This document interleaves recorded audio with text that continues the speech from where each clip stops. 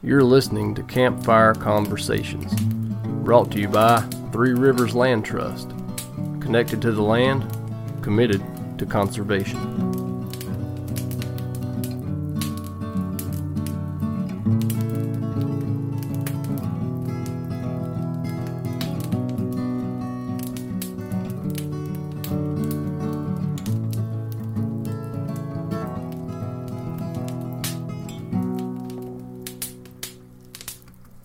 Sally, she's my pally. I love it. Recording that? I just started. Yeah, I like that. I'm gonna leave it in. We'll just go ahead and talk about that now. We've brought this up. Lost Highway Gun Dog Kennels is a premier sponsor of the show. They also have their own podcast. Check this out. How many views that got on the YouTube? 139. And you're 7 of those. Yeah. You know who told me about this song? Ben, Yeah. how did he find that? Who knows? I don't know either. Yeah. What's he doing? I don't know. But we love it. I love it. Yeah, we've been talking about dog names. Yeah. Because Sam's getting a dog from Lost Highway, from Grayson. Mm-hmm. He's going to get a lab. Did I tell you what my initial dog name You told idea me, was? and I hated it. Yeah, everybody hated it, and which made me keep on telling everybody because I thought it was funny. Go ahead and tell it. Corn. Get a name the dog Corn, spelled C-O-R-N, C-O-R-N, short yeah. for acorn. Yeah, oh yeah. It's awful. So you call it corn dog. You call it sweet corn when it's acting good, you know. What do you call it when it's acting bad? Cornhole. I don't like that. I don't like that. Candy corn. Popcorn. You know, you can call it whatever you want. There's tons of options. Acorn. It's a bad name for a dog. Well, the more I said it, the more I kind of liked it. The more you say it, the more I dislike it. Yeah. It's awful. But really, I think we're getting close to an actual name. Okay. Sally. And hence the song. I told Ben, I was like, Sally's a pretty cute name. You know, if you want to do like a long name, you could do Salisbury and then call it Sally. I think I kind of like just Salisbury Sally. Yeah, I kind of just Could like be it. a registered name. Lost yeah. Highway Salisbury Sally. Yeah. But Sounds like a master grand champion dog. But I told Ben, he's like, "Oh, I just heard a song about a dog named Sally." And he threw that your way. Sally with a wiggling tail. Sally went chasing after a squirrel. Like Sally, she's my pally. Yeah, See, I that's like good. You'll be humming that song all the time. I already found out the chords. And so you're playing it. Yeah, You're playing it at the house. I'm gonna play it for the dog. The dog will be over in the crowd. Yeah. Oh yeah. I hope so. It'll be a singing dog. Yeah. Singing Sally. Singing Sally. Yeah. Oh yeah. Yeah. Yeah, So maybe around like feeding time every day I can get the guitar out and play it and she'll get fired up about the song. I like that. Yeah. That'd be good. Get her some French fries. All dogs can be trained with French fries. Okay. That's the true thing. I don't care what every dog trainer we've ever talked to on here, they may not look you in the eye and tell you that, but under the table they're going to be like, yeah, that's actually true. Yeah. All dogs can be trained with French fries. It's true. But anyways, Grayson, our buddy Grayson, at Lost Highway Gun Dog Kennels, he's the guy who hooked me up. This is his dog Althea's puppy, and he's not. I mean, he does breeding of dogs, and I think all of her siblings are accounted for at this point. But mostly, he's in business to train the trainer. They do everything. I mean, snake aversion. They just had a snake aversion clinic, and they do a little bit of everything. So if you're looking to get a dog, and you know what snake aversion is? Have you ever seen I know exactly what it is. Have you ever seen that? That's a brutal program. Put my older dog through it. Never put Danger through it. She kind of learned just from being around my older dog, but that's a program that's hard to watch. Yeah, as an owner, it's one that you're not going to want to do yourself, and then it's one that you're going to want. Well, you don't do it yourself. Yeah, and then it's one where you're going to want to step away. Yeah, and just let the trainer do it. But it's a great if you're going to be hunting snake country, and by snake country I mean places where there's lots of rattlesnakes, places where there's lots of moccasins. Yeah, do you know the 6? This is funny. In North Carolina? Yesterday, I just did. Let's do it. Let's do the quiz right now. I did a quiz full just research on snakes in countrywide, really. But yeah, there's 6 in North Carolina. In North Carolina, yeah, I know them. Yeah, it's the copperhead. Yeah, most common. Cottonmouth or water moccasin. Yeah, which is not in our area currently, just a bit south of us, and then east of us, there is the rattlesnake. Yeah. Which kind? It's not the diamondback. It's Yeah. the timber Well, rattlesnake. there's a few. Well, I guess in the southeastern part of the state, diamondbacks in there. In our area, I'm talking our area specifically right now, which there's not 6 in our area, but diamondback and timber rattlesnakes. So that's 4. Pygmy rattlesnake makes 5, and the coral snake makes 6. That's it. And out of those, the coral snake is the most deadly Yeah. of those. Do you know what snake? Actually, did you leave pygmy rattlesnake out? Pygmy's on. So there's 7. No, there's 6. That was 6. 3 rattlesnakes. No, there's 7. You left out. So copperhead, cottonmouth, Yeah. timber rattlesnake, diamondback rattlesnake, pygmy rattlesnake, coral snake. That's it. Did I say them all then? Yeah. Uh-huh. Where'd I get 7 from? I don't know. But yeah, you're right. Do you know which venomous snake accounts for the most bites? Copperhead, got to be. Gotta be. Yep, that's it. That's it. Yeah, everybody's seen a copperhead. Everybody's seen a copperhead. Anytime you, like, just around your yard at some point, you've bumped into a copperhead or seen one on the road or something. Yeah, I was like looking at. I get excited when I find a rattlesnake. I'm like, There's like 21 subspecies of rattlesnake. There's a bunch. There's 2 subspecies of copperheads, which I didn't realize. Yeah, I guess I didn't either.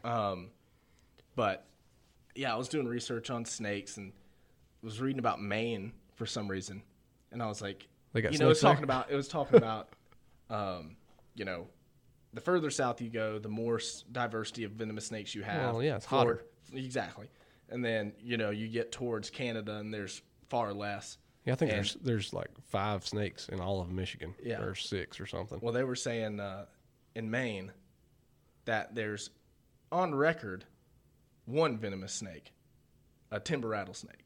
But the last time in Maine that they saw a timber rattlesnake, 1905.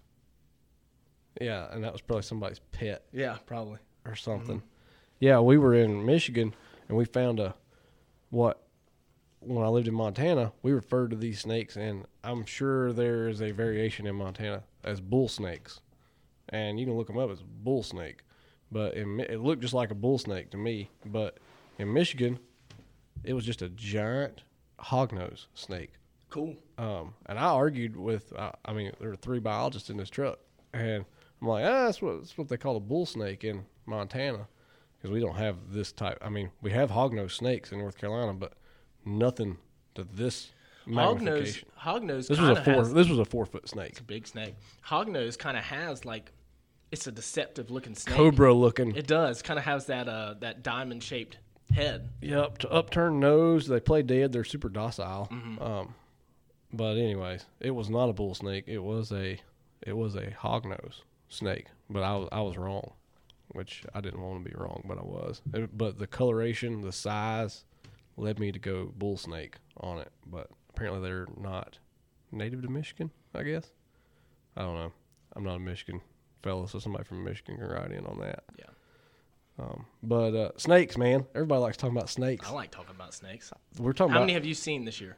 several. I stepped over a timber rattler turkey hunting No kidding. in the dark. Yeah, never saw him, heard him.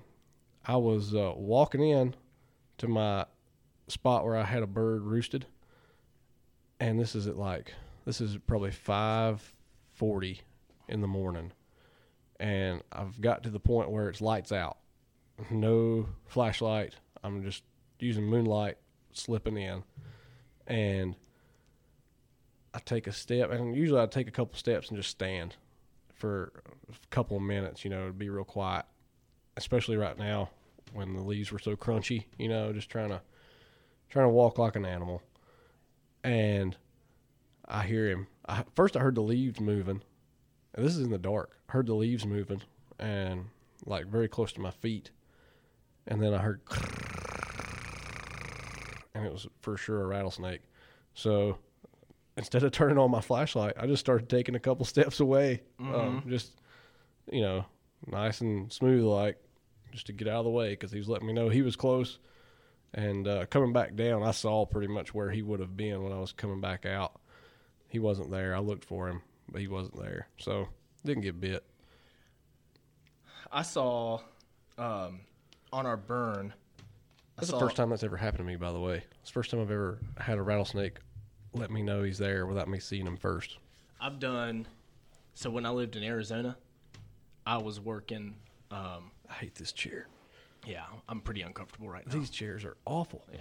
Anyways, that's just rattlesnakes everywhere. Yeah. One of the first days, I was working at a greenhouse. They were doing like pollinator stuff, which is funny because we're going to talk about that in a little bit. But what they were doing at the seed lab and this greenhouse was, you would go out. There was a lot of grant money at the time, probably still is. I don't know, for milkweed. Yeah. Oh yeah. Still a thing. Yeah, For monarchs. Milkweed's big right now. So we planted a bunch of milkweed. Mm-hmm. They had a team that would go out and find wild milkweed and collect seed. Get the pods. Collect seed, yeah, by hand. Take it to the seed lab, take the chaff away, collect the seed, dry it, and then plant it in the greenhouse, and then had GPS coordinates for the mother plant, and then would go out and take the offspring and plant them in the region, in the area around the mother plant. And Started plants. Mm-hmm, Yeah. Yeah. Mm-hmm. So you'd start it small, continually transplant it until it was a nice, full, viable plant, and then go and take it back into the landscape. But I went to the greenhouse and was hauling mulch or something with a wheelbarrow and rounded around the greenhouse, and there was this giant rattlesnake, like right there by the greenhouse. Diamondback. Yeah. Mm-hmm. Western. And I put down the wheelbarrow and went around. I was like, there's a rattlesnake right here. And they're like, oh, yeah, we know. It lives over here. Lives under the greenhouse. And they were just whatever about Cool it. with him. Yeah, cool with him. I like that. I'm cool with snakes as long as they're not like where I got to be messing around. Yeah, but I'm going and like monitoring properties out there and stuff. I mean, multiple occasions.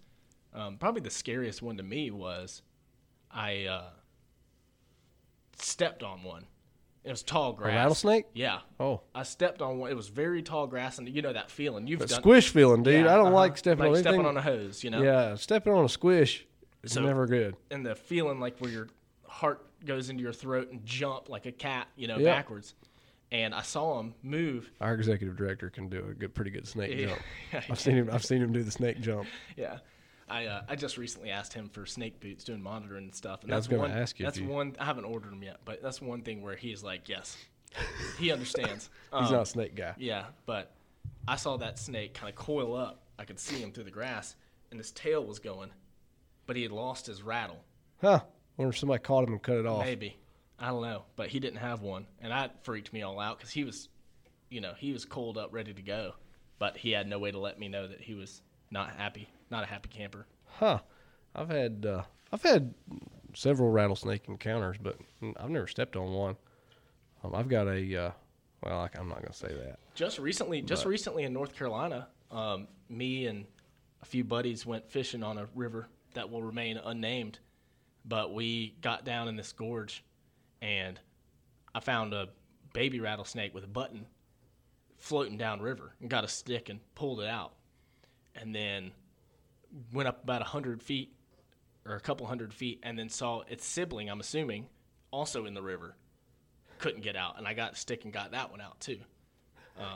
Snakes everywhere. Yeah, so I started. It kind of freaked me out. Ugh.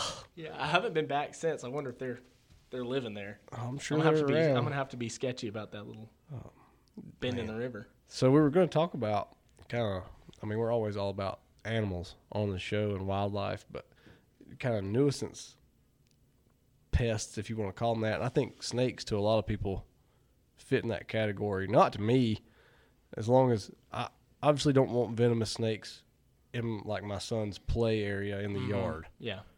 I mean, I think that's acceptable. But am I going to kill one? No. I'm just going to get him and move him somewhere where he should be. And if he shows up a second time, then we probably got an issue. And a lot of times that's what they do. They don't like being moved from their home area. I mean, they'll travel miles and miles and miles to come back. So sometimes that's not feasible, but I've had to move a couple that I didn't like having right there at the house. But I don't mind snakes. I like having them around, especially rat snakes. Never get rid of. I got a rat snake that lives underneath my bedroom. He's lived there since before I bought the house. He lived there then. The previous homeowner told me about him. I saw him within a couple of days of moving in, and he's been there. They named him. The previous homeowner named him Todd. So Todd the rat snake, and so Todd still lives there. I like Todd, like keeping him around. Mm-hmm. Yeah, I when doing my snake research Until yesterday. he starts getting into my chicken coop, Yeah. and then we're gonna have to let Todd go somewhere else. when I was doing the snake research, there's a long list. I think it was on Wikipedia of fatalities from venomous snakes, and a lot of them. You said a long list? Not that long. I mean, it's got all the fatalities, but I mean, on average, like 3 a year. You know. Okay. Um, Well, that's higher than I expected, I guess. But there were a few things, there were a few circumstances that led to the fatalities the most. 3, really, that stood out when I was reading through the list of like 3 particular things that people were doing that led to bites and fatalities. The first, Oh, you wanna playing take with a guess? snakes, catching them. Yeah, the first would be moving them. Yeah. Like somebody like see them in the Oh, road yeah. or whatever. If you're not a proficient or an expert snake handler, Mm-hmm. you don't need to be messing with them. Yeah. So that was one. The second one, do you want to take a guess at the second one? I got nothing. Keeping them. Oh, yeah, it's pets. Exotics. Sure. Okay. That was, yeah, for fatalities. that was Yeah, certainly on the one. list. I'm sure that's on the list. And then yeah. the third one, Ready? churches. Oh, snake handling churches. Snake handling churches.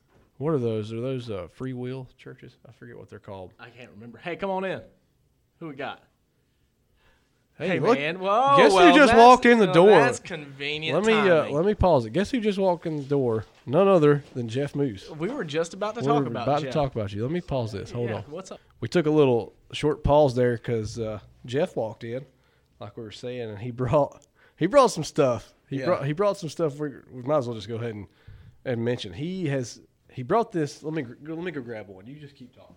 Yeah. So Jeff runs the show over at Backcountry and Beyond at the intersection of Ennis Street and I-85 here in Salisbury. Outdoor shop, got a little bit of everything, and super good supporter of the land trust and of conservation. We actually have the through hike coming up here this week, our spring through hike, and he comes out every year and treats our hikers well.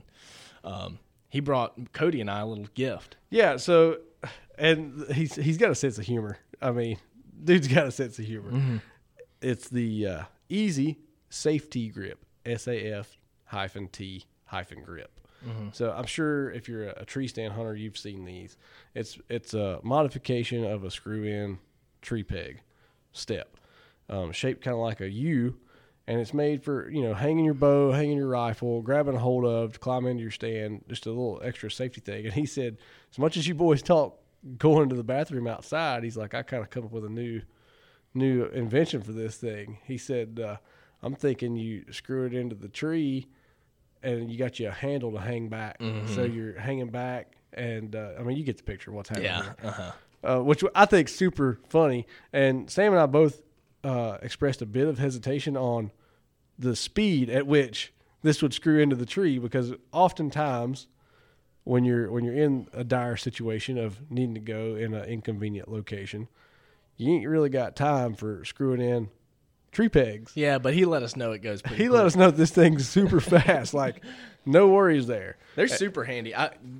Hunting with one, it's a must-have for your bag. If you're a bow hunter, you can't hunt without one. Yeah, I even like going. I mean, for people that are hunting with climbers and stuff, it's a pretty handy thing to have. This is a lot smaller than like an easy hanger. Yeah, Or something. It's made in the USA, which I like. They're pretty light. It's not like Yeah, you're this adding- doesn't weigh much at all.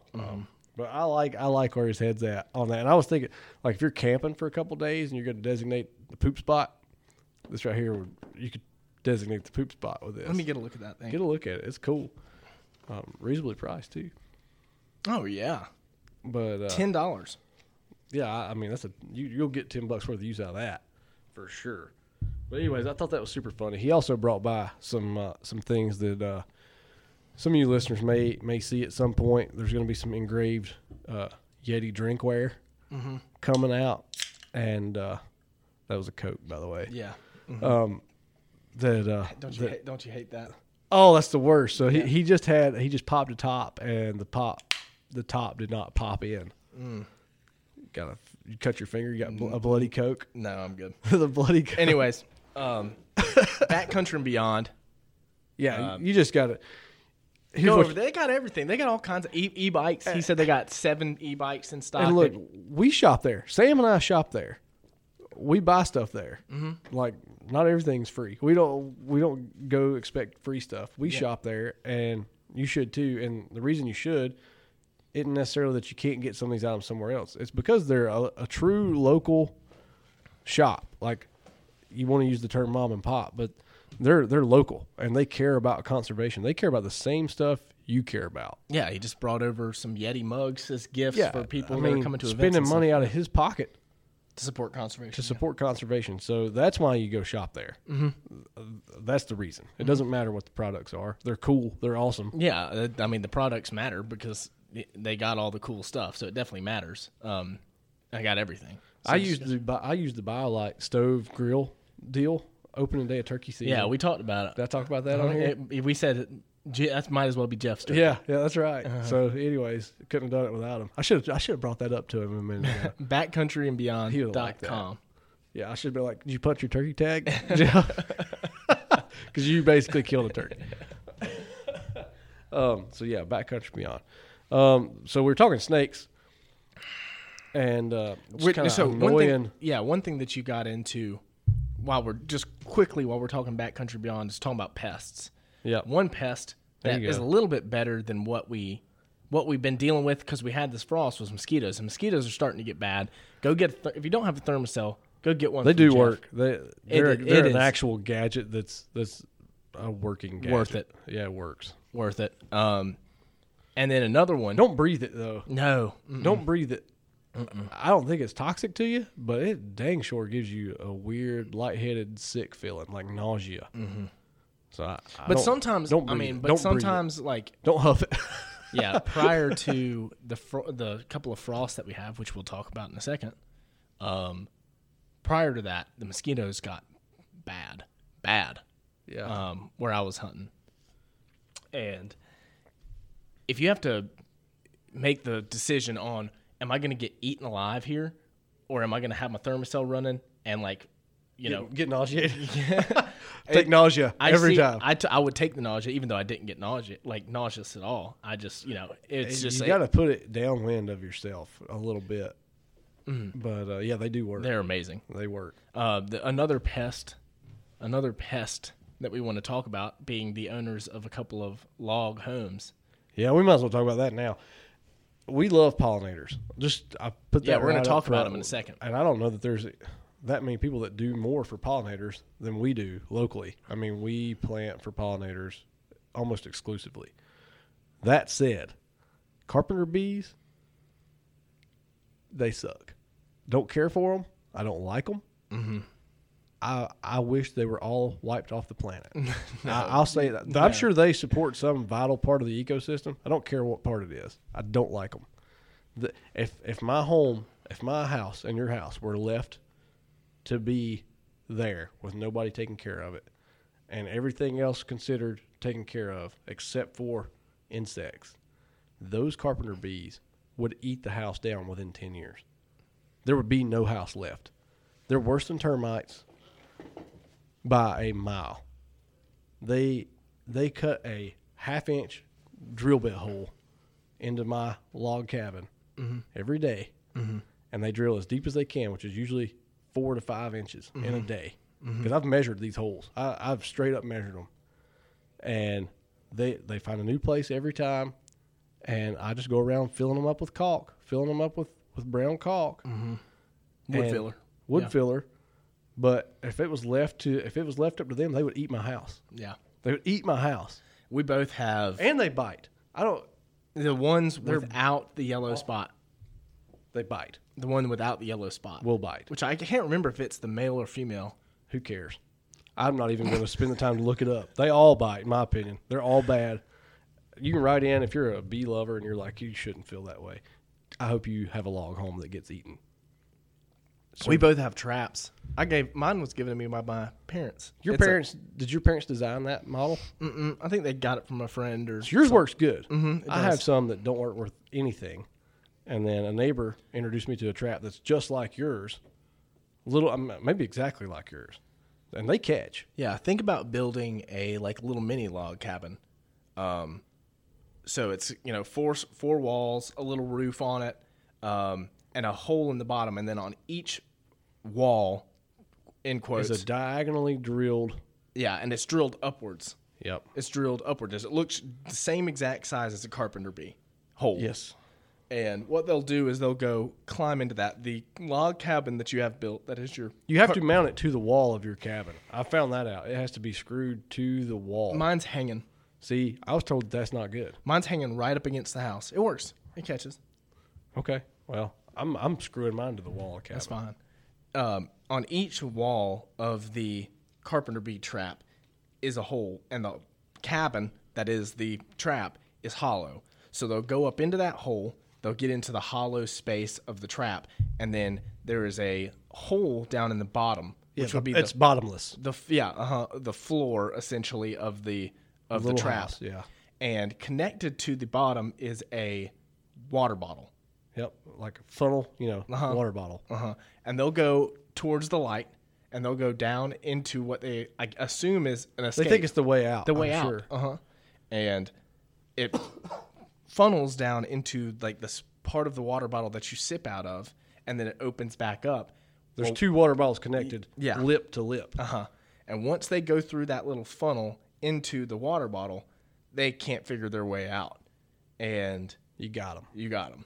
And that's great. And if you catch, I feel like I've noticed once you catch one, they really start coming in I'm there sure the hot. pheromones, I'm sure it's just like ants and honeybees and all the other bees. So I'm sure they're releasing pheromones. And once you get one, you kind of got to know. It's just like it's like trapping anything. Once you get one, that spot's probably going to catch another one. Yeah. And I'll tell you, I already this summer just filling in carpenter bee holes. Me and Boone been out there with the wiffle ball bat, just banging them. Yeah. Every chance we get, shoot them out of the air with a BB gun. Anything we can do to lower the population of those jokers. And this is one topic that I will not budge on. I despise them. Now, interestingly enough, we are way into pollinators because pollinators. we're having. I love them. 2021. We haven't really discussed it yet, but the 2021 garden off. Yeah. Yeah. The garden off. It was a challenge that was brought to me last year from Sam. And I did not do a big garden last year. We did some potted stuff and that's about it. Sam did pretty much full on garden last year. My fall garden, yeah. Some beds and things.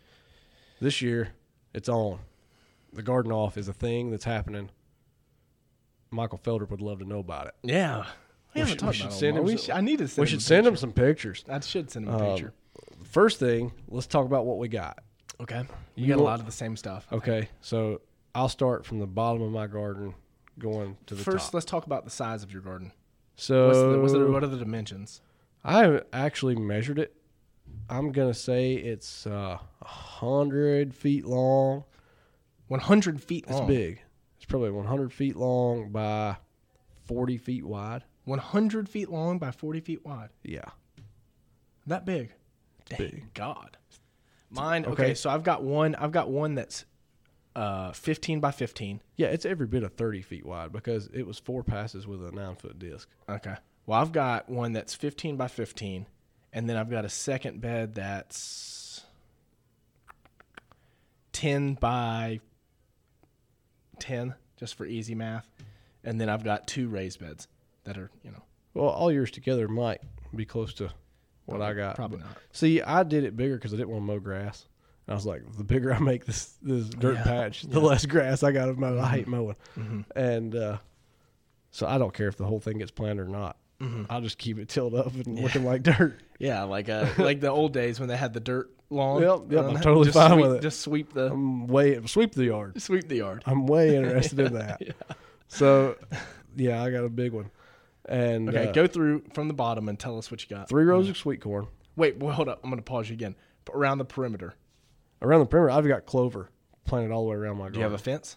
No fence. I'm going no fence. I've got a fence. Now, there is a fence already on one side of my garden, but it's not like a fence to keep out animals. It's a split rail fence for it's decorative. But not going to fence it. I'm going to try to keep the dogs from going in there as best I can.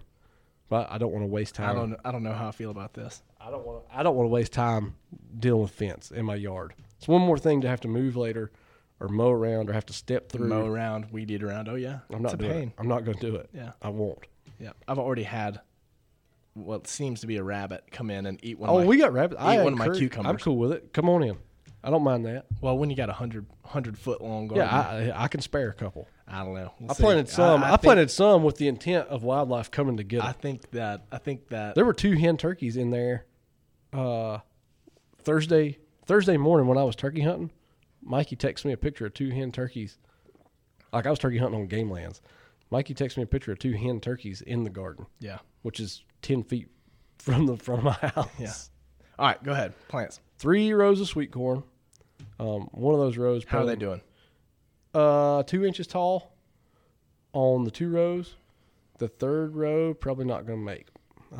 Corn's tough, man. I've done corn before. I don't have never great, got it to do well. In a first year garden, it's not a great place to do corn. It needs to be worked a little bit. I got a lot of rocks in my place. It's weedy also, and with sweet corn, there's no Roundup you can spray on that. So, I didn't use any chemical. This is all. I hadn't used any chemical. Mikey's either. planning on going organic at the farmer's market, so this is a full organic garden. Yeah. So Mine is too. So if you buy from Mikey at the farmer's market, it's legit organic. Yeah. Mm-hmm. So I'm not super into it. I would rather use a little chemical and be weed free. Yeah. But 3 rows of Y'all sweet gonna corn. have to get out there and do some hand. Oh, we already have been. We do it every day. I haven't done any. We do it every day. That's like a thing we do now. It's. I don't like it. Yeah. I grew out of that when I was 9. Mm-hmm. When I used to help my grandpa do it. I liked it then because we were splitting the money. But now I'm just like, I don't even like vegetables that much. Yeah. Actually, at all, to be truthful. All right, I like corn. Sweet corn. I like sweet corn. Next row up is radishes. Okay. Got radishes, a row of radishes. Got a row of collards. Got a row of okra. And then we've got 2 rows of different kinds of peppers. We got sweet peppers, and then we got jalapenos, which I like all those a lot. And then we got a row of some kind of tomato. No, I said beefsteak at one point, but it's not beefsteak. It's something. It sounds cool, like Dixie something or others. Dixie somethings. Got those, and then we got 2 rows of. I don't know why we've got so many of these, but 2 rows of cherry tomatoes. And then we Make some salsa. It's a lot of cherry tomatoes. Does that make good salsa? That's what my plan is for the peppers. It'd be fun. Speaking of peppers, I've also got potted. I just got my hands on it thanks to a hookup. I won't name names because I don't want any copyright infringements or anything happening. But I have a real life Carolina Reaper plant, That's the hottest pepper in the world. and I'm fired up. Now that one will be caged. You gotta keep that from your son. You got to keep that from everything, like animals. I mean, the dogs get a hold of that. Goodbye, dog. Yeah. Same for the boy. And like, you don't touch it. I mean, the leaves so far aren't toxic, but at some point there will be parts of that plant that if you touch it and then like wipe your face or go to the bathroom, you're going to wish you hadn't. Yeah. So I've got that. And then I've got habaneros potted growing in my window. I'm going to grow those inside, both of them. But we've got cucumbers planted, hills, squash. Got 12 squash plants. Watermelon. Squash are huge. Watermelon. Squash plants get huge. Yeah, and so we've got 12 of those. Zooks. Got zooks planted, watermelons, and pumpkins. Boone had to have, that was like the only thing he cared about was planting pumpkins. Like nothing else mattered. He's Mikey's child. As long as we had some pumpkins up in Halloween there, boy. all he wanted was pumpkins. Yeah. Like the most useless vegetable there is. Pumpkin pie's good. Yeah. Pumpkin pie's good. What else do you do with it? That's it. Carve it. pumpkins are not a useful vegetable. I've got peppers, jalapenos, bells. What's a the little bit most? of everything. What's the most useful? Yeah, we got bells. I should have said that in the sweet pepper row. What's your most useful pepper? Like, what do you? If you had to grow one, what would it be? that I eat the most? Or yeah, that you Jalapenos Yeah, and bells. totally.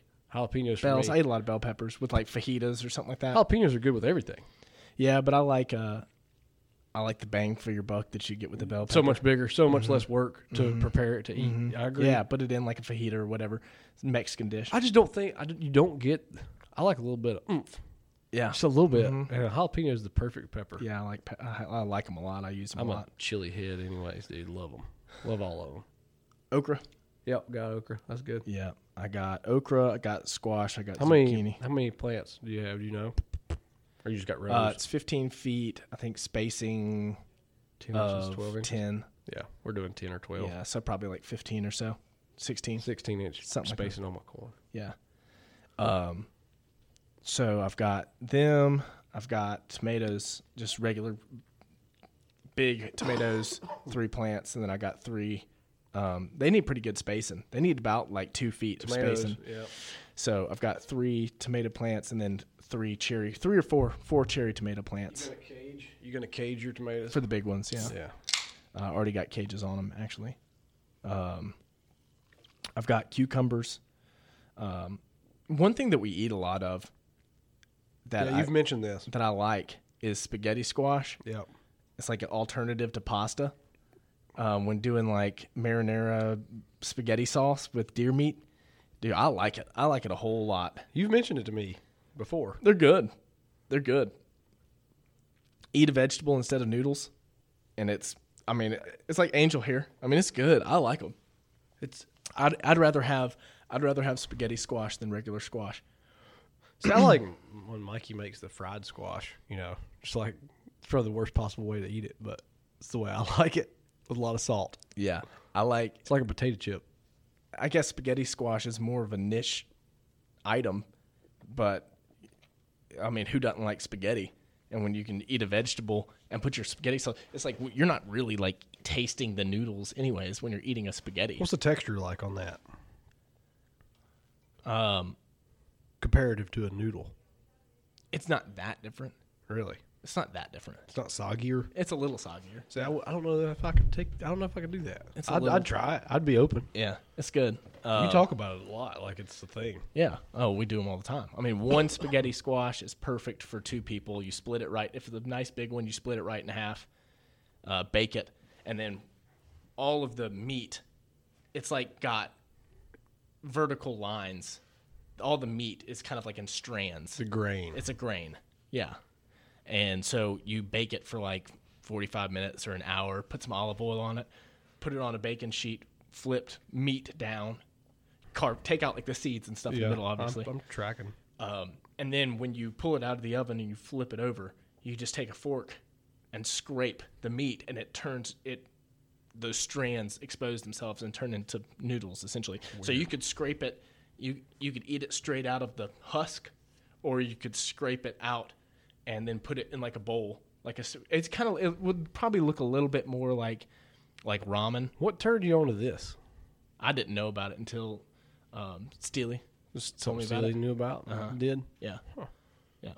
So I have them, and I'm probably leaving something out, but I have a chicken wire around my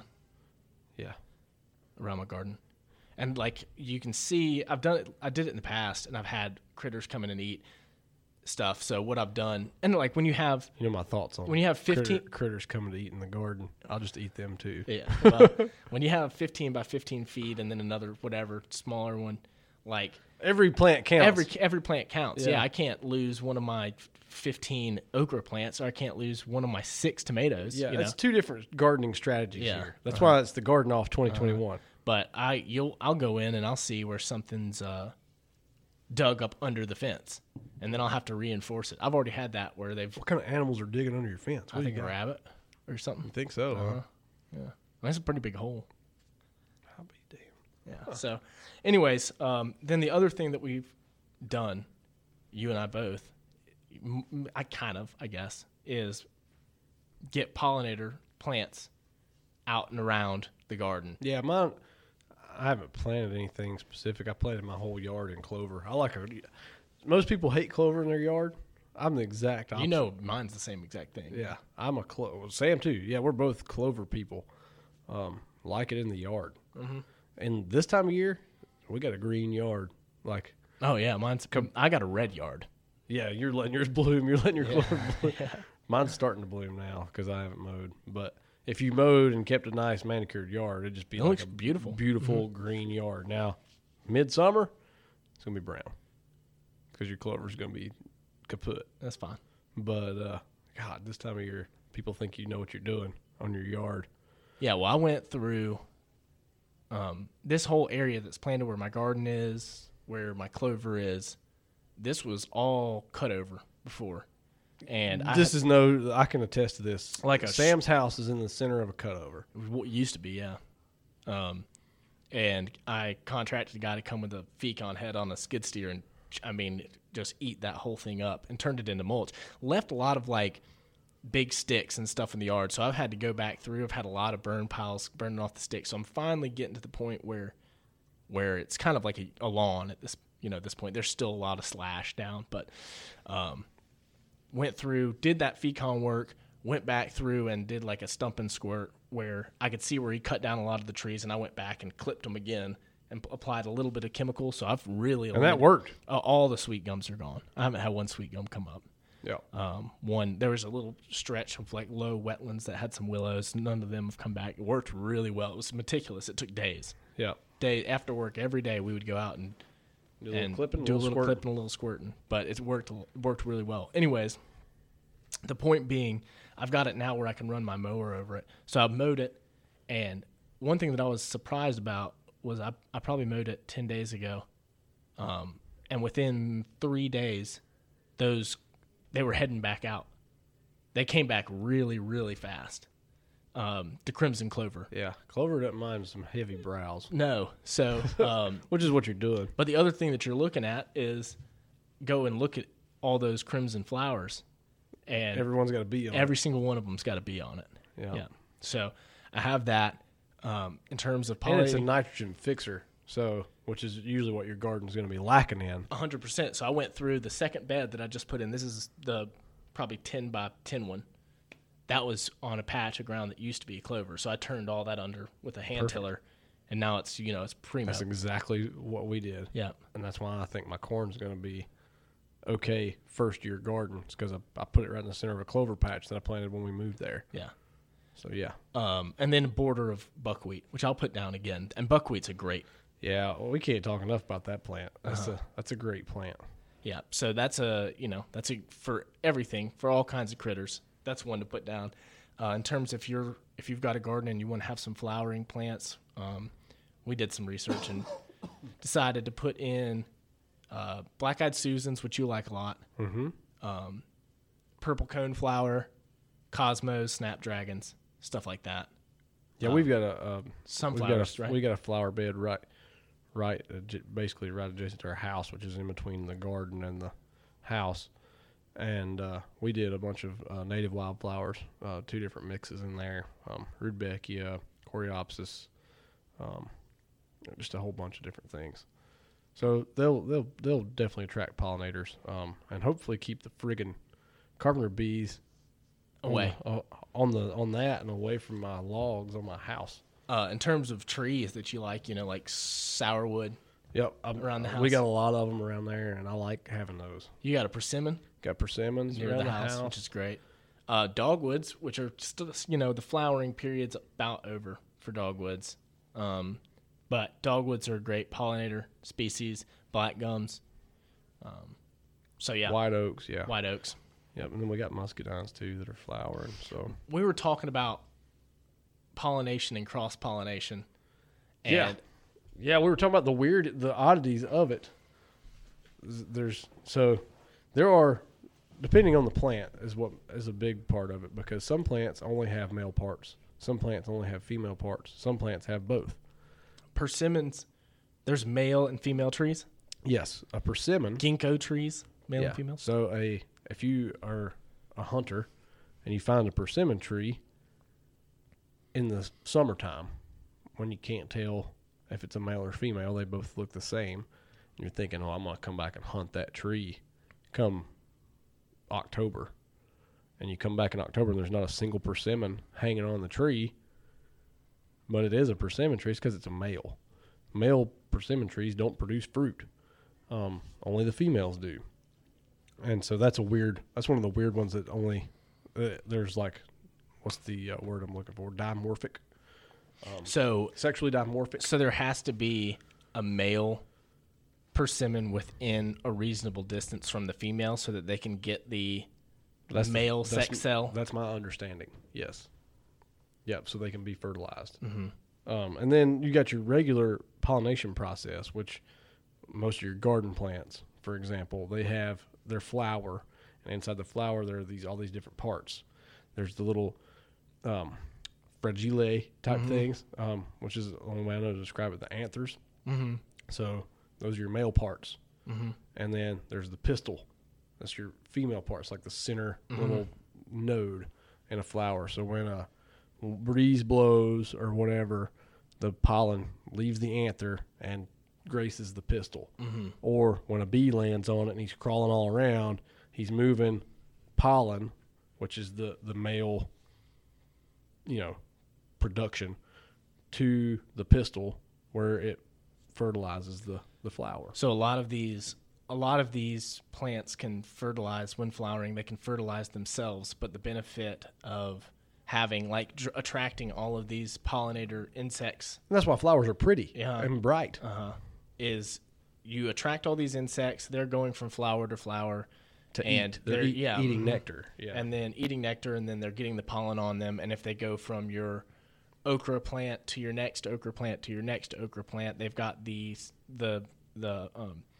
male sex cell in form of pollen on it, and then it's cross-pollinating, which leads to genetic diversity. That's the second grade example of what's happening. And we were talking about these plants that pollinate themselves or wind pollination. So corn's a wind pollinator, for example. It tassels out, and then the wind blows and the pollen blows to the other plants, which is super cool. Well, a pine tree, not all pine trees, but a lot of pine trees, the male parts are at the top of the tree, and the pollen falls, so you get that yellow pollen all over your car. So the pollen falls, and it falls onto the female parts that are beneath on the lower part of the canopy. So just all these neat designs by nature of how to reproduce. Yeah, one thing, so speaking of Garden Off 2021, one thing that we've just dealt with, which you told me something that I didn't know if I was a little skeptical of it. I wonder if you were going to bring this up. Yeah, so we had... Everybody was skeptical of it. If you're in North Carolina, last week we had a frost for 2 days. Yeah, big pain. So, I think what we both... Actually, it was record news. In Raleigh, we hit the record low for the date on Friday. We hit 30 or 31, and the last record was in 1980-something, and it was 33. I don't think I ever got below freezing. Got to 34. It was at 31 at my house. Was it? Yeah. Well, here's what I did. I watered the day before, normally like I would. Yeah, we water every day. And then I went and had tarps. And did you go to Harbor Freight? I did. I had to get. So I had 3 tarps, and my, I don't know if it's 17 by 10 tarp was not. We wasn't going to cut it for the big bed, so I had to go get me a new tarp. But good deals over there, though. Yeah, pretty good deals. And so I got an extra tarp, and then went and staked them down around the edge of the garden over the fence. Put in some sawbucks in the middle of the garden. Okay, you used sawbucks. I was going to ask you what you did to pitch the tent. Yeah, I had sawbucks in the middle, and did that for 2 straight days. Just like when it got the coldest part of the day, when the sun started to rise, we moved the tarp back off and let the sun do its thing. But you were like, you need to water it. Well, I was trying to come up with an easier way. You're like, you need to just run some water when it's at the coldest part of the day to protect your plant. Yeah, I was just thinking about strawberry farmers, and strawberries always planted way early, Uh-huh. and they don't frost. And now, Sam pointed out strawberries are semi-cold tolerant, Uh-huh. but strawberry farmers aren't going out and covering their strawberries. They water them Yeah. to keep them from freezing. And I was like, well, it stands to reason that would work for any garden. And There's a half truth or a partial truth in that. you could do it. Yeah, I mean, you can certainly do it. Now, we've read some conflicting data on when. So one thing you read, Yeah, here I have it written down here.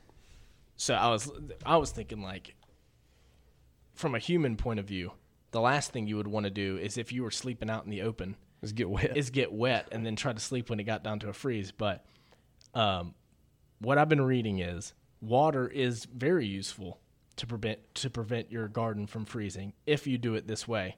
You put some water down on your garden like in the morning before the freeze that next night. So you water it. Then on the night of the freeze, you can go back and dribble some water around the base of the plant. And what that's doing is the plant's absorbing the water, and it creates a cushion around like the cell wall, which is an insulator to the plant cells, and that's insulation. Secondly, the water in the soil also increases the soil's ability to retain heat from the sun. So it's holding heat, especially even if you didn't put a tarp or whatever over the top, but it's retaining that heat from the day a lot better than dry soil would. So you were actually right about that in many ways, and that like water is a useful tool to prevent your garden from freezing. My thought was you water it, like you go out before it dips below freezing, but you go out in the night. So if they're calling for a freeze, you're thinking between 3 and 5 a.m. That's when you're like around sunrise. That's your coldest points of the night. Mm-hmm. So I was thinking you go out at 3, turn your sprinkler on, let it run for an hour or whatever how big your garden is, get everything wet, and then cut it off, and then come back out, before daylight when it's freezing, run your sprinkler again, and then the sun comes up and you're good to go. Yeah, but I think so with strawberry farmers, what that's doing, I think, is since it's a cold tolerant plant, it creates like an outer layer of frost on the outside of the plant itself, like a ice layer. Yeah, they're almost. trying to get their plants wet right at 32 degrees, and they want it to stay 32 degrees. Yeah, so it's creating almost like an insulation layer of ice. Yeah, but that wouldn't work with a cucumber. It tomato. Would not, I don't know. It would work with a tomato. I feel like a tomato is a bit more hardy than a cucumber. Yeah, I think tomatoes are not very cold tolerant. Okras aren't. Cucumbers, they're weak. I think they're a weak plant all the way around. Yeah. But I did not do that because I didn't want to get up at 3 and friggin' water my garden. So you tarped yours too? I tarped it. Oh yeah. How in the world did you have a tarp big enough? I had to do 2 tarps. Yeah. So, all right, I'd say statute of limitations is up on this. So, I did some hurricane relief work a couple of different times. And if you've ever been in a natural disaster, when FEMA shows up, they've got all this stuff that they're handing out to disaster victims. Mm-hmm. They always have a lot left over, and just stuff gets lost or whatever. Well, I got my hands on a FEMA tarp that they use for hurricane relief or disaster relief when someone's roof gets blown off. Mm-hmm. It's packaged in a box, got some nylon cords with it, and the tarp's huge. It's like I don't know. It was almost big enough to cover my garden. They use them to cover houses with. Now they're crappy tarps. They're not. Fine. But all I needed was just something to keep the frost. And so I covered it with that, and then I had another big, huge tarp that I used to use covering up hay. Mm-hmm. And so between the 2 of those, what I did, I drove 2-foot rebars all the way across my garden and put water bottles on top of them to keep them from poking through the tarp. And so I kind of had it suspended like a revival tent. Yeah. It's a garden revival. Yeah, garden revival. Yeah. There's a little preacher under there just preaching a sermon. Yeah. But that's what I did. So yeah, we now I did screw up the last morning of the freeze. I went turkey hunting. Didn't uncover the garden. I was like, I'll be back in time. Plan on killing turkey and getting home back. Did not kill turkey and wound up hunting later in the day. I didn't uncover the garden until 10. which is a concern. You can get some burn when the sun comes up. But luckily, I had watered the night before, so I had so much condensation under that tarp. No leaf burn. Everybody's good. So When you uncovered and covered your garden, was that a one-man job? I was about to say there's no way that you... Mikey and I had to do it together. Now, uncovering, I did that by myself. Yes, uncovering I could do alone. Covering, no way. Yeah, I didn't think so. No way. Not without damaging plants. Yeah, that's the concern. So yeah. Hopefully that's the last one you have to deal with. But if we have another frost... I left my tarps laying out there right by the garden. I'm going to leave them out, folded. I guess, till May, and then I'll put them up. Yeah, but if you have a garden or you're going to put one in and the frost comes, now you have at least a little bit of preparation to know what to do. Transitioning that to the land trust, I'm really glad last year I planted way early on our dove fields and had to replant because we had a unseasonably late frost. Yeah. A couple. And it killed we had a full-on kill. Of millet. Us and a lot of the surrounding farmers, because we all planted the same kind of week, and we had an unseasonably late frost, and it smoked everybody's stuff. So everybody had to replant. So this year, I held off on purpose. Really glad I did. I think maybe we're seeing a trend of wet summers and late frosts, or at least we have the past 2 years. So we'll see how this year goes. But yeah, we will be planting dove fields in the next 2 weeks.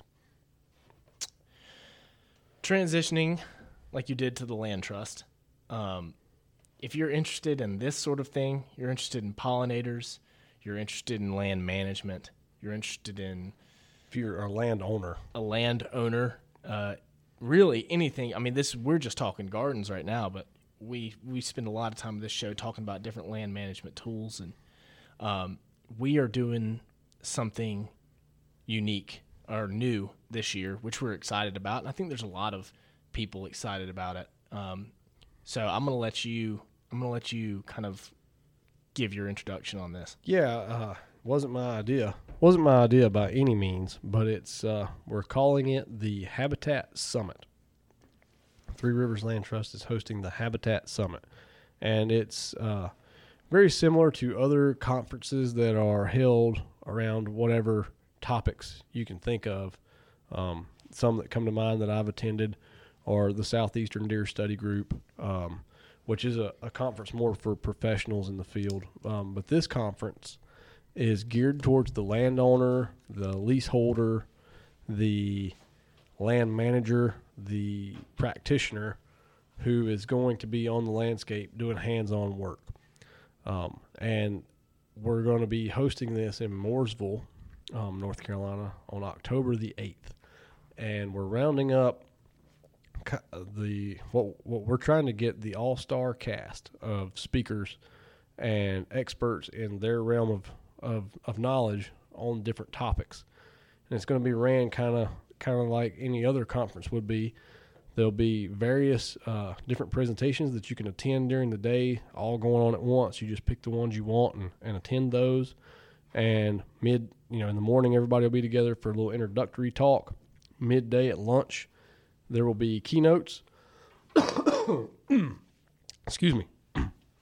There'll be keynotes, and then in the afternoon there'll be a exit speech as well. But that's kind of how it's going to run. And just a little preview. And we've sent out proposal submittal requests to a lot of different folks who we think might be great speakers. But some of the preview of what we've got, our keynotes are Dr. They call him Dr. Grantwood. Dr. Deer, right? Mm-hmm. Isn't that the show? Growing Deer. That's the name of the show. Dr. Deer's a whole other guy. Growing Deer. Mm-hmm. Growing Deer TV, Dr. Grant Woods, right? Yeah. Right. And then Kip Adams with the QDMA is also keynote.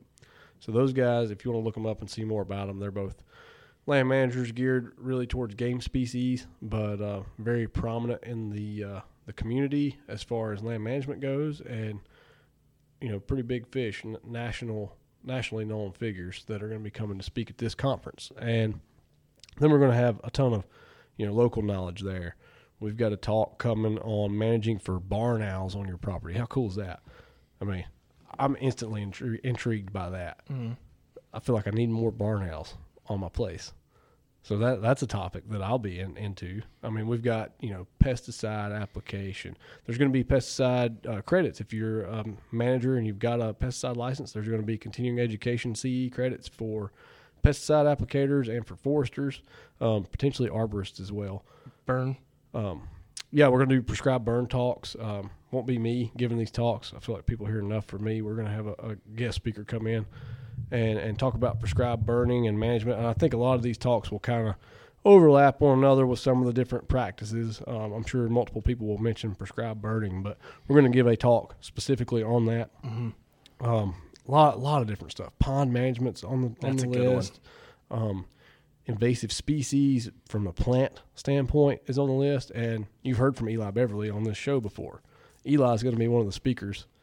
What a great resource to have. And yeah, I think.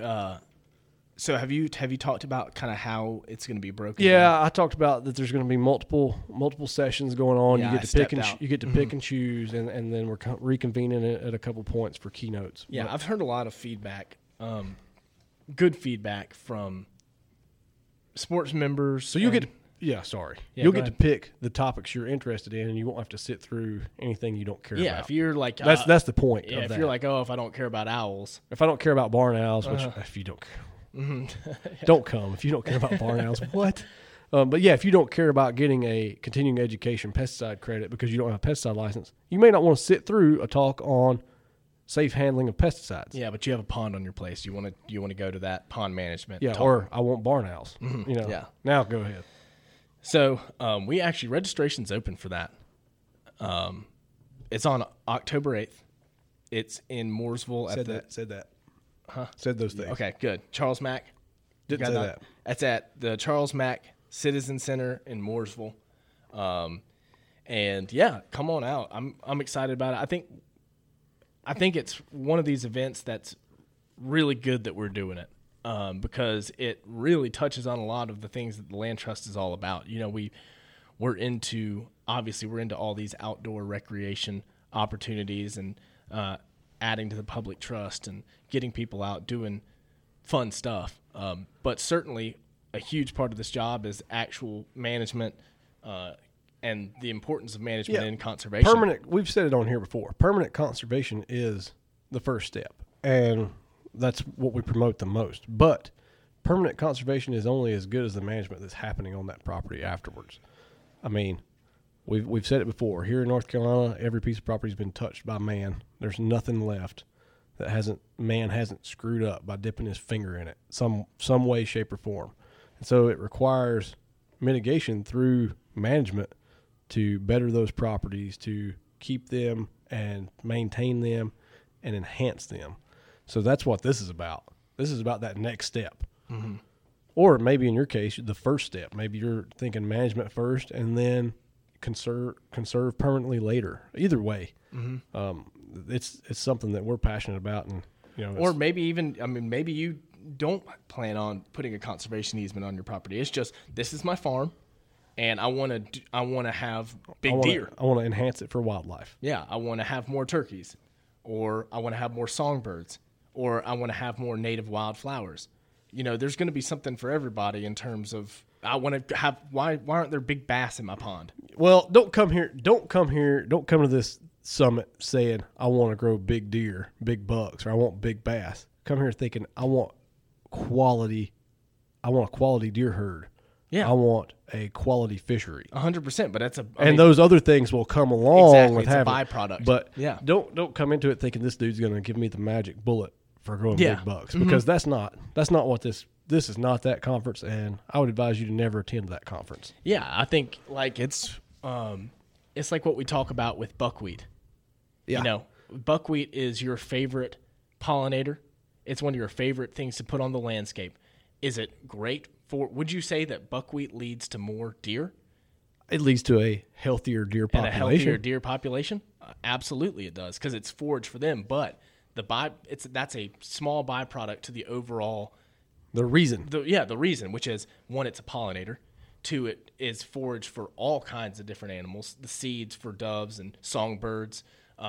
everything. It's erosion preventer. It's everything. It's a lot of benefits. things. So that's kind of what this conference is. It's, this is what are the, not technically silver bullets, but what are the things that you can do on the landscape that are going to promote a healthy ecosystem and make your place better. Yeah, one of the whole topics is going to be small property management. Like Sam and my property. They're small. I mean, we own little small. We're young guys, and we own super small little tracts of land, but we want them to be the best they can possibly be. And there's no way that we're the only two people that are that way. So attending this conference is hopefully going to make everyone better at managing their own property, because North Carolina is 98 or 99% privately owned. So yeah, my property is 1 acre, and I've got a hand tiller, and it's not like I've got a tractor, but I'm doing little now, things. luckily for Sam, he works with me, and and he's also got a background in wildlife himself, so he kind of already knows what he wants to do. But like a lot of things that I've learned on this job and that are going to be talked about in the conference are things that I'm doing on my little piece, and I'm doing it because I want to be able to walk out my door and see turkeys in the yard, or I want to be able to know that plant these native flowers so that I've got pollinators around the yard for my garden, and I want forage for small critters, and I want vertical cover. These are all things that I think about even on my 1 acre, and I think there's a lot of people, like you said, that want and that. if everybody's 1 acre did that, that'd be a lot of habitat connectivity, and we would have a great connective landscape for wildlife. I think one of the topics or one of the sessions that will fill up fast is the cost share session. So for landowners who want to do all this stuff, and they're like, God, all this is expensive, we're going to tell you how to get paid to do it, And I think if you're not interested in that, then maybe you just have an excess of funds. But most people don't have an excess of funds. And this is the case where you're going to attend a conference where you want to do these things on your property. We're going to tell you how to get those things paid for without spending your own dime. Partially, yeah. A lot of times partially, but we're going to help you get paid. Yeah. Because there's incentive out there. Everybody wants good habitat for the most part. Yeah, and it's stuff that you want to do anyways. So, yeah, attend the Habitat Summit. Look forward to hearing more about that as time progresses and we get a little closer to October. But I wanted to put that on your radar now so you can be thinking about you go ahead and October the 8th. Go ahead and sign up. I mean, it is limited registration, so it will likely fill up. We can only hold so many people, especially with current restrictions and whatever else. So, but yeah, lunch is included. Right? Yep. Lunch is included. Yeah, I thought so. What else we got on that? You got, is that your whole list of things we were going to talk about? That's my list. Yeah, that's pretty much my list too. Do you want to talk turkeys? Do you have any stories that need to be told? Well, we were talking about pests earlier, and turkeys and pests. 1 second before we kind of do our last little fill in. We have a few sponsors. That was a great time to talk about these guys. Yeah, it's a great time to talk about them. We had Shane on last week, Rock Outdoors. Yeah, this is just a great time to pitch this. Coming up very, very soon is the through paddle. Yeah. If you didn't get fired up about paddling last week, it's probably because the sound quality was bad. I got fired up about paddling. And you can get pretty much anything you're going to need for this paddle trip that the Land Trust is hosting from Rock Outdoors. Yeah, I think there's after that last episode, I think there's a couple of registrations still available, maybe. So there's is it already filled up? Oh, that's close. But I think there's enough for if this is dropping today. Yeah, if one listener was listening and had a group of 4 people, we'll squeeze them in. They were like, I just want to go with my friends. We want to have a group of 4 come in. I think there's maybe 4 spots still available, maybe.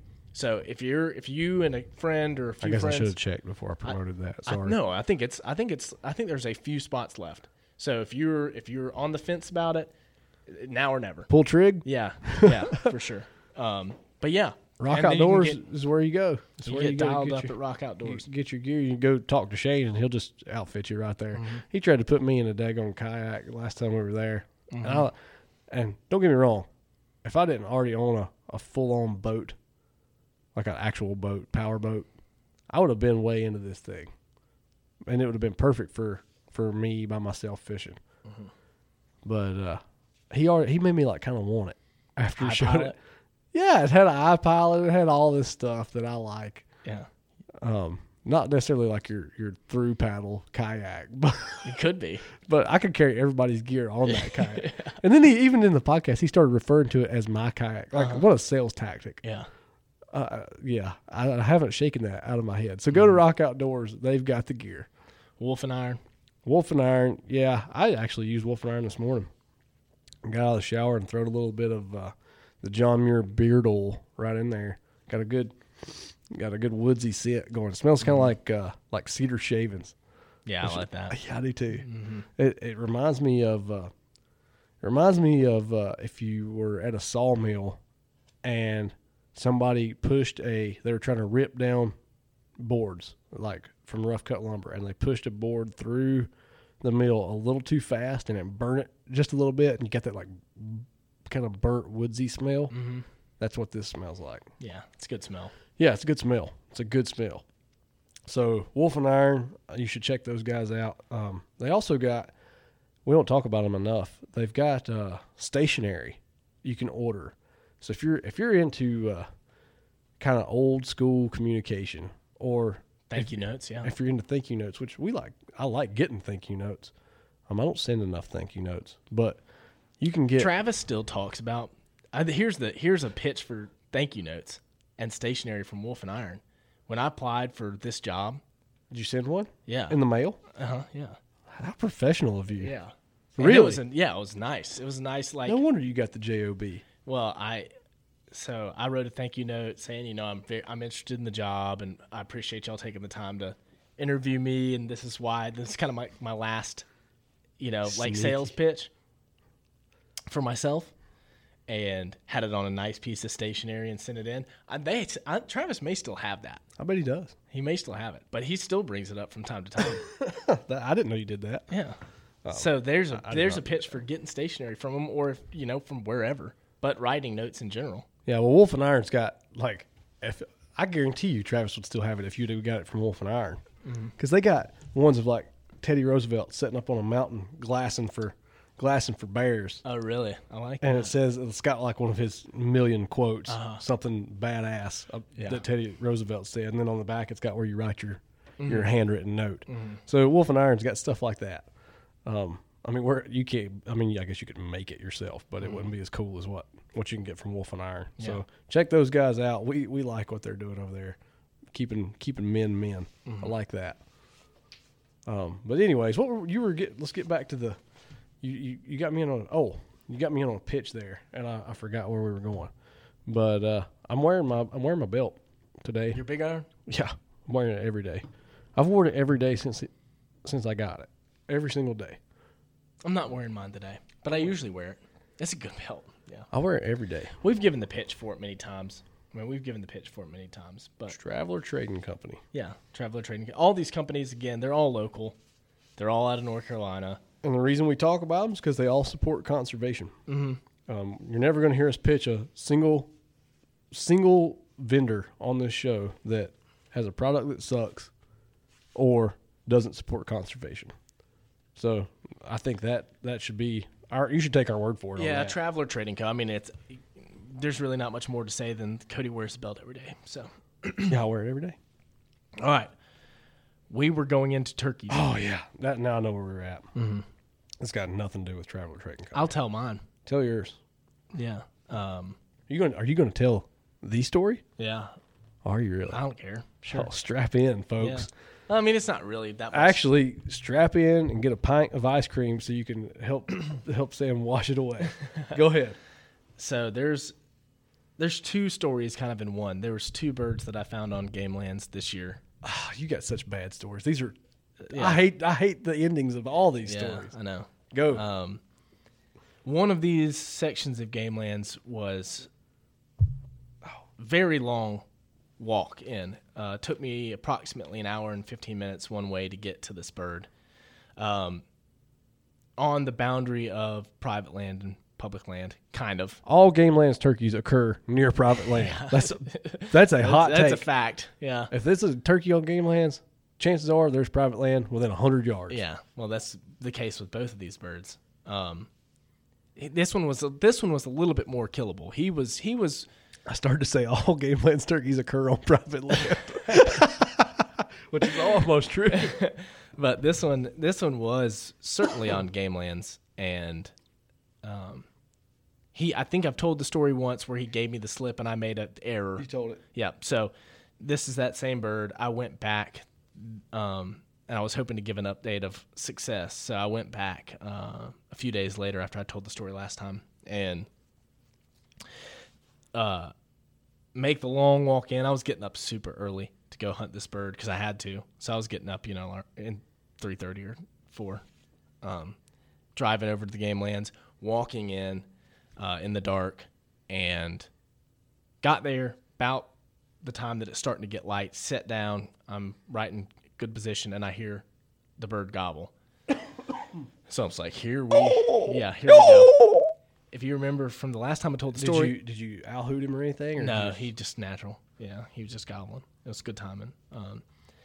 If you remember from the last time I told the story, this was kind of like on a wildlife opening. Like there was the field that was on this section of game land. So I stand up to make a move towards this bird to get closer, and I see a guy stand up on the other side of the field. A human guy. A human being. And he looks at me, and I look at him, and we start walking towards each other. And he lets me know that he's on the game lands at this point, but he lets me know that he owns the private land kind of towards where that bird is gobbled. And I'm obviously he doesn't know that every single hunter has OnX now. Yeah. So you can't BS someone on what you own. But he did own that piece of private land. But I told him, I was like, well, I'm hunting the game lands and I'm going over here. He's like, that's fine. And he went on to the private property, and I sat down and started calling, and that gobbler is just hot. I mean, and he's coming my direction. And about that time, I get to thinking about it, and I realized that this guy is probably set from what the direction I saw him walking. He's sat down in between that bird and me. And he may be calling, he may not be calling. I'm recreating the whole thing as you're telling it. So I can hear that bird coming that way, and coming my way, and I start thinking like, this guy's, why would he call? If I was him and I could hunt on private property, and this guy was stuck at the game lands and couldn't sneak in, I would put myself in between me and him, and I would wait for that bird to come in. So I jump up and I run essentially away, and then start calling very loudly from a different direction, hoping to just turn that bird, because that bird was headed towards me, my original spot, and that guy was set up right there. And I run to the new spot, sit down, call really loudly, but within 30 seconds he shoots it. He shoots that. Thank you. Yeah, and I was sick because I'd found that Tom in mid-March probably. So I had known about him for a long time. And that guy it was on a Tuesday. It was before work. It's just like, and then I had to make the long walk back out empty-handed, knowing that was ruined. So I still had one more Tom that I knew about. And he's very sneaky, and he was on the boundary line of private and public. And he was not interested in anybody calling. So I came to the conclusion that I need to go in the afternoon after work one day, and I need to sit down in the area right on the boundary line, but on public land where I think he's roosted, because he roosted right on public, and I think he flew down from the tree onto private and then was gone for the rest of the day. That's a pretty good descriptor of what's happening here. So I sat probably 40 yards from the private property on the game lands. Within shotgun range. I mean, it's like I pretty much put it to where my shotgun range was the boundary line. So when he steps his foot. Yeah, pretty much. Oh. Yep. And I sit there, and I did not call. and I sat for about 2 hours, and then I was getting eaten alive by mosquitoes. But I didn't bring my Thermacell that day. Go get a Thermacell from Backcountry and Beyond. But I hear them coming. Like, I hear them. Yeah, oh yeah, for sure. And this bird, it's just getting louder and louder, and I'm not moving because I'm just staying as still as possible. It gets so close that I'm like, oh, yeah. And then I start hearing that, and I kind of, out of my peripherals, I see a hen. Dude, you're killing me. That sounds, yeah. And this hen is looking at me, and she's probably 10 feet away from me. And at this point, she's kind of got her back to me, so I couldn't fully tell if it was, I'm looking out of the corner of my eye. I'm looking for a beard. Trying to spot that hang down. Yeah. And I couldn't see one. She starts trotting away from me. And then out of the corner of my eye, I'm still looking. At this point, I realize she's a hen, and I'm looking, and I hear another bird, and I can see a Jake running. That's nice. Yeah. And then what happens? And he's putting. And at that point, he's and he's running towards a lip to go over the top of a hill. He's still on public land, and I know at this point this spot's about blown up. They've figured out that I'm here. I don't know what they saw, but I pretty much had a crack. So I spun real fast and waited for him to run through an opening on before he crossed onto private, and took a crack at him. It wasn't like a full-on sprint. He wasn't flying yet or anything, but he was definitely trotting pretty hard. And, I missed. Yeah. And then there he goes. Just like that. He was going onto private land, and I haven't been back since. Doc Holliday said, and he walked out of our lives forever. He did. But that's, I don't know. I'm disheartened, but I'm also, I've both of those birds, I did just about everything I could, and just had. Well, just think, you could be tagged out right now and not get to hunt no more. I don't know. I'm very disheartened about the process of going and trying to find another bird. It's tough. Yeah, especially late in the season like this. It can be done. It can be done. It's just I don't know. I put in a lot of work to find those two, and I'm blown both of them. So it's and every day that passes, it just, especially on game lands, it just gets harder. It gets you, and that was a fun thing about both of those birds, is I had to problem solve. I had to all right, I've got to do something wacky here. It's all turkeys. That's Yeah. all turkeys. And I did something wacky, and it worked out, and just the cards didn't fall in my favor. Turkeys. But, yeah, I'm still going to go back out, but Well, I mean, there's a fine chance that another male bird will move right into either one of those spots. yeah. I mean, granted, it's going to be hard for you to get the drive to go back and check it again, knowing that there might not be one there. That first spot, I'm tired. I'm tired of walking in there. Yeah, I feel that way about. I've already crossed off my number one game lands bird. My number one game land spot is done for me. It's too far of a walk, and I'm not hunting it on Saturdays. I won't hunt on Saturday. And I can't go in there before work anymore. I'm coming in at 10 if I do it, and that's only hunting till 8. Yeah, that's not enough time. Not enough time. I get that. Well, I don't have any stories like that for you. I've got a different kind of story about turkeys. Totally. So the turkey I killed, right, on opening day was a really nice specimen, turkey-wise. And I do what I always do. Stretched his fan out, cleaned all the excess meat off that I could get off of it from the base of the tail, pinned it, borax and salt. On the meat. On the meat and any damp areas. Mm-hmm. Got it fanned out the way you would want it to be when it's dry on the wall.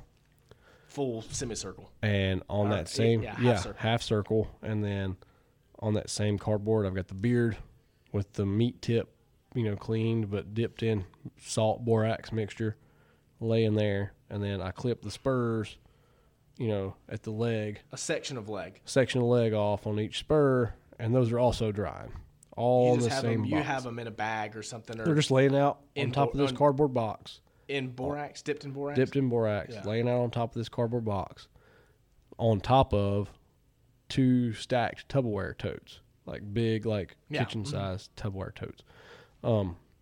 In my shop. My shop has been mouse free all winter.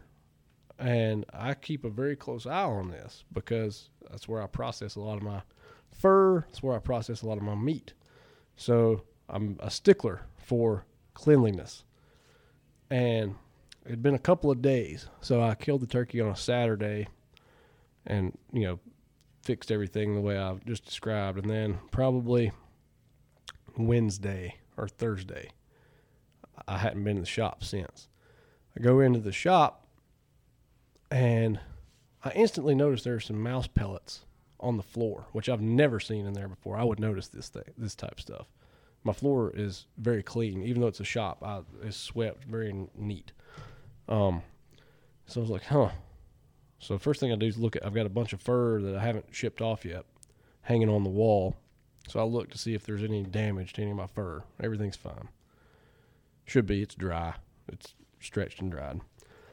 Then I walk around over to examine my turkey fan, and I had chewed all the meat from the base of the tail, what was left, ripped all the feathers off. They're all in the floor. The beard, this is an 11-inch beard, is gone. Both spurs are gone. And the fan is just about to come apart. I mean, it's still together and salvageable. I put some hot glue on it just to keep it together. But, yeah, they basically ruined it. So I was beside myself. You know how hard it is to get a turkey. And then you go into all that work of preparing it to preserve it for, like not necessarily a trophy, but a memory. And I didn't even take that many pictures of this turkey. Oh, they're beautiful. And Why so- would you? Yeah, it's something you want to display. Yeah, it's just something I wanted to keep. I worked hard to get it. And It's in terms of something to put on the wall. I it's felt- prettier than anything that you could buy. yeah, you can't. Money doesn't buy this. And I felt much like you probably did when that dude shot. Like, wanted to throw up a little bit. Traps. I put 10 traps out. I was like, we're done. We're done playing games. It's on right now. And I caught 7 mice the first night. 7 deer mice the first night. And haven't caught one since. It's like you and I talked about this. Something about those turkey fans. Because you had one damaged. Or almost damaged. Yeah, I had my dad shot a turkey last year, and I took the fan and everything from him, and I had a rat come in and eat on some of that a little bit. I caught it very quickly. mouse. It was a rat. Oh, it was a full-on rat. These are mice. These are it was a little rat. little bitty mice. But I lost a couple of feathers out of that fan. Not the primary saddle. Yeah, the saddle. Yeah, A few of the saddle. all the saddle off of mine's gone. Ruined. And he ate damn near through some of the actual fan feathers, but I found a way to salvage those, and I fixed it. But it took, I almost lost it completely. Yep. And then I came up with the solution for this, and what I did is I built a frame that's like a triangle, and it has a mount where I can screw it in if you have a shop or something like that to a wall.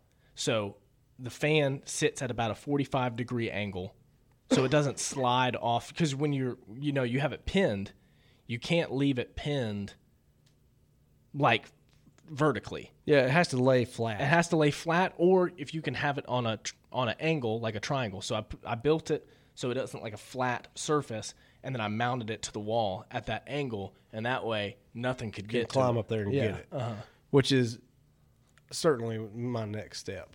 But my beard's gone. I haven't found it yet. I'm assuming they ate it. Yeah. My spurs, I don't know how they could have eaten those, but maybe 7 of them chewing. Maybe they could have gnawed them up. I don't know, but I haven't located either of those yet. So anyways, little learning experience from our misfortune there. If you are successful in the turkey woods, either mount your fan to dry up on wall or put it somewhere that's totally mouse proof. Which, Yeah. in my opinion, there's nothing that's totally mouse proof. Maybe a refrigerator closed. Yeah, it's definitely interesting because that's I'd never had anything really have any mice problems in my situation or rat problems in that place Until either. that. So I don't know what it is about a turkey fan. Something about it, because that's the second time I've had mice try to get, well, not at this house, but at places I've been, and never had issue. Like all that fur. I mean, I'm running through, I don't know how many animals of fur every year, dressing them, stretching them, drying them, hanging them. Never an issue. I'm grinding meat. But I mean, also using a lot of Clorox and cleaning chemicals. Maybe that keeps them from coming around. But Yeah, I don't know, but there is something about a turkey fan that's something important to know. They like that a whole lot. yeah, what an awful situation. And typically, I'm cool with a mouse being around, but I do not want them in my workspace. I've got a couple of recommendations as we close this thing down. I'm ready. Did you ever watch that documentary, Grizzly Man? Never seen it. Okay, it's by a guy named Werner Herzog. He's German. I don't think you'd like his narration because he's got a thick accent. Yeah, I don't like other people with thick accents. But he's got like a very interesting voice. Kind of a weird dude. That's a very interesting documentary. That's not the one I'm talking about. But Grizzly Man's a story of a guy who got his turkey fan chewed up. yeah, no, And a guy who freaked out. lived out in Alaska with grizzlies, and he was like a freak. I mean, he's a weird dude. And then he got eaten. but he got eaten. Yeah, I've heard about. I know this story. Well, Werner Herzog did another documentary about people living in Siberia, and it's called Happy People because like they have nothing. Like the only contact with the outside world that they have is helicopters can fly in, and for like 2 months of the year, people can come in by boat, and that's it. So a lot of the men in town are trappers, and like during trapping season, they pack up, say goodbye to their families, and wait for rain to come, and they load snowmobiles or whatever into boats, hand-dug canoes that they make, and they motor up river to trapping cabins that they've built out in the taiga, and they all have dogs, and they're just like, nobody's a hunter without a dog. I agree And with that. it's like, it's like their companion are these dogs, and they're living out in these shacks that they built out in the forest where there's literally nobody, and trapping for, and You're selling it well. talking about the prices of furs that they're getting, how it like sustains their family, but really why they're doing it is because they love it. And it's like, I'm out here by myself, and if something goes wrong, I'm dead. And I dig, and I'm okay with that. yeah, but I'm connected with my dog, and I'm connected with this forest, and I love it out here, pretty much. Like, I can take my snowmobile 150 miles. How are they getting fuel? I think they like take a couple of trips to have fuel, but I think a lot of it is like, I don't know. I actually don't know. Worth investigating. Yeah, this one thing, there's like a few things that they have, like modern conveniences. Some of them have. Some of them have snowmobiles. Some of them don't. They make their own skis. So it like goes through the process of them making their own skis. I just watched a thing about making skis yesterday. Yeah. So that's A like lot goes into making a ski. 100%. But he's like, that's a must-have tool. Some of them have chainsaws, but some of them just have axes. I feel like you're not a hunter if you don't have a chainsaw. Yeah. Like, well, these guys, I mean, it's like, they're going out and catching mink and all kinds of stuff. But yeah, very interesting. So that's a good recommendation if you're interested. It's called Happy People, and it's like, what's it on? It's on Amazon. I don't remember. I have to look that up. I don't remember. The other one was, They sound happy. I'm happy thinking about it. yeah, but it's like, it's not like they're smiling ear to ear or anything. No. It's just like They don't have to deal with Content. all the garbage. 100%. That's Yeah. what they talk about. Yeah. The other thing that I did recently, which I'm a big fan of, is in the past I've taken shanks off of deer. Did you tell this already? I don't think so. Maybe you're just telling Did me. I? I thought I told you. Maybe you're just telling me. If I did, I'll go over it quickly. I used to take the shanks off of deer, and if you've ever processed deer shanks for your grind pile. Well, you definitely have told this on here. I told you. Okay. I definitely didn't tell. Okay, continue. There's so much connective tissue and tendon within a shank that it's very difficult to get. It's more work than it's worth. So what I've started doing, or I've done once, and I will do from now on, is take the shank. I freeze it in the freezer. When I'm ready for like a nice meal, I'll take it out, use my Sawzall to cut it into sections of bone-in sections of shank.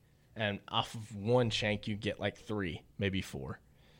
And do it like you can saw it when it's frozen and it's not throwing meat everywhere. It's a nice clean cut through this thing.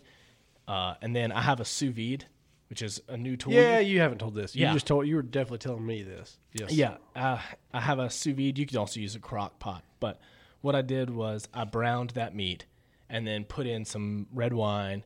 I pulled out the meat browned, set it to the side. Inside the trimmings, I put in red wine, some flour, In a stock pot. and I cooked the meat in a stock pot, in the base of it, and then in some oil. I actually think I used bacon grease, and then in the bottom of that is some trimmings and some brown bits and stuff from where I browned it. Then in that you heat it up, you put in red wine, you put in some flour, you put in some stock, and you make like a sauce. Gravy, yeah. Yeah, like a nice gravy. Then I put those into bags, vac-sealed bags of the meat with that sauce on top of it. And I got the sous vide, which heats up water to a constant temperature and keeps it to that temperature. I got it up to 176 degrees.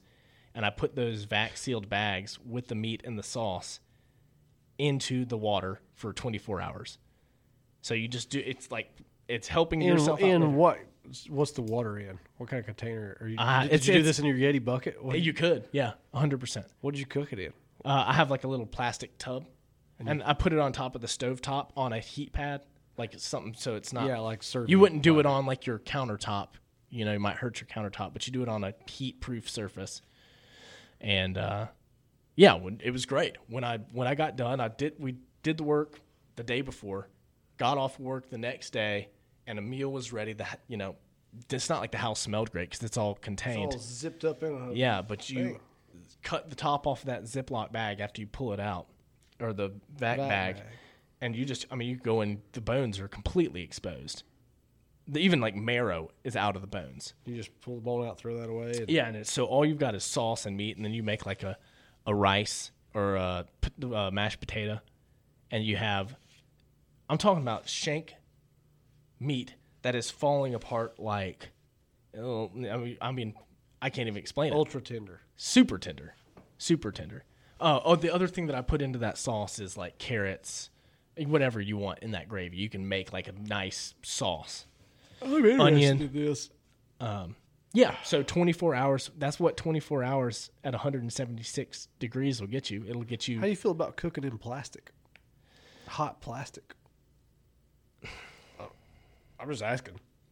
It doesn't bother me, but I'm interested in it. Yeah, I'm certainly. It's not something that I don't think about because I think about microwaving stuff in. Well, yeah, you don't do that, and you don't drink water in plastic bottles after it's set out in the sun. Yeah, you try not to. Yeah. Yeah, you're not supposed to. Especially if you're a dude. Yeah. So everything that I've seen is these things are like safe, like heat safe.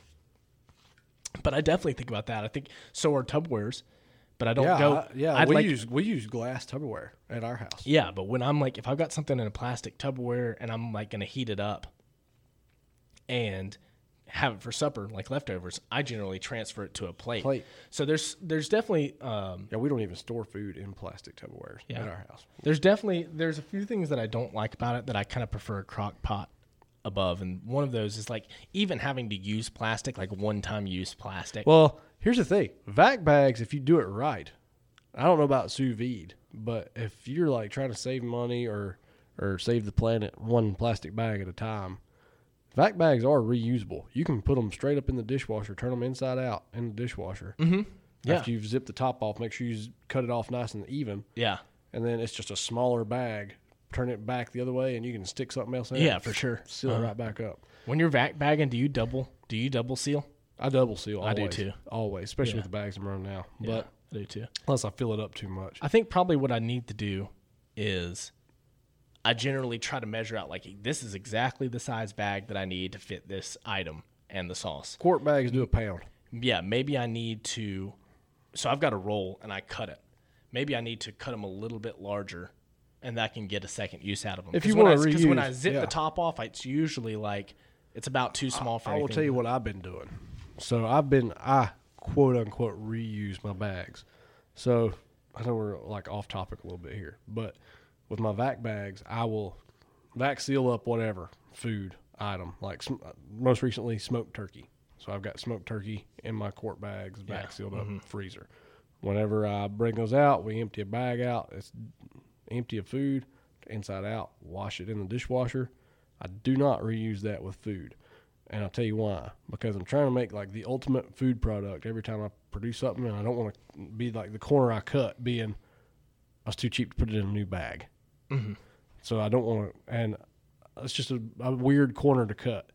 So what I do with those bags is I save them. I put them in a whole nother bag, like separate from my food bags. And then when I'm going to vac seal up like stuff for camping, like matches or keys or credit cards or whatever kind of stuff that you vac seal like that, Snacks, cell yeah. phone, weird stuff that you vac seal. Like I like to vac seal all kinds of strange things at times because it's like laminating something, makes it waterproof. So I'll use those second use bags for that. Does that make sense? That's good use. Yeah, that makes a lot of sense. That's a hot tip. Well, I just don't like throwing them away because they are kind of pricey. They are pricey. But Yeah. I also don't want to like re-stick. I think if I do it again, smoked turkey in it. I'm going to try it again, except in crock pot. You got your dishwasher now, don't you? Mm-hmm. Dishwasher on like not the super hot setting cleans them right up. Yeah. I'll do it crock pot and come back and let y'all know how that does. But that being said, doing shanks that way instead of using them for grind pile or whatever, it's way better. Way better. I start to call Emily with the raw feeding and be like, "Hey, you want some shanks? I'm about to hook you up with 10 deer's worth of shanks." Yeah, I'll take them. It's a great meal. It's a great meal. Like if you wanted to if impress you got somebody, a sous vide, yeah, I think that's a good I think idea. crock pot would work just as good. I'll come back on that. But Come sous back, vide bring is- it back to the table. Yeah. Crock pot's a great tool anyway. My crock pot's totally missing, by the way. Never recovered from the move. It's been, over a year? Never recovered the crock pot. I don't know. I might have a second one. It may be mine, if you've got two. It's not yours. It was given to us at our wedding. What does yours look like? It's black. It's the nice one with the removable ceramic or stone insert. Lid snaps down. It's got all the good settings on Yeah, it for timing. I don't have that. I've got. Oh, I don't I either think I now. have two, and they both have low or high. Well, I've got a small one that was like my personal one, and it's low, medium, or low and high, Yeah. I think. And it's just a tiny one, but it's not great for a family. Yeah. The one I'm missing is the one you would do shanks in. Or Can you set the ribs. temperature on it? The one I'm missing? Yeah. Yes. Oh, I like that. It was the top of the line crock pot. Yeah. Gone. And no idea. How do you lose a crock pot? It's probably around somewhere. Dude, it's not anywhere. We have torn the place apart looking for it. I think we left it sitting on the counter somewhere at the old house. Yeah. Somebody's using my crock pot. You need to go knock on the door and ask. Oh, never. Anyways, thank y'all for listening. We finally got one out on time, so that's good. Yeah, look forward to upcoming episodes with new guests. Yeah, we got some really. Probably actually next week we got a really exciting guest coming up. Who's coming up next week? So the gals from The View. Oh, yeah, Yeah. that's right. I did forget they were big into hunting. Yeah. Well, actually, they're, you see them on TV and you're like, oh wow, these ladies. you wouldn't realize that they're into noodling. And by noodling, you mean grabbling for catfish with their bare hands. Yeah, going underwater. So Megan McCain and what's the name of the? I don't know any of the gals on The View. Is it Whoopi Goldberg or Whoopi Goldberg? Who's one that looks kind of like Betty White, but it's not Betty yeah? White. They're big into noodling, and they're going to come on and talk about catching big cats with their hands next week. What? So they're not. tune back in next week for that. And I thought you were I thought you were telling me a real life actual guest that we were going to have. Oh, you are? Yeah. So thank y'all for listening. We'll come back next week. We'll have some cool guests to talk about conservation. Thanks. If you like the content and you'd like it to keep coming, you should still know that this podcast is just one of the tools that we use here at Three Rivers Land Trust to further our conservation mission. Our number one priority and purpose has always been to conserve land and natural resources for future generations and to be a voice for wildlife to ensure that they have habitats forever here in North Carolina. The podcast is just a byproduct to further that mission. To be a part of the team in the fight for the conservation mission, you should visit our website at www.threeriverslandtrust.org.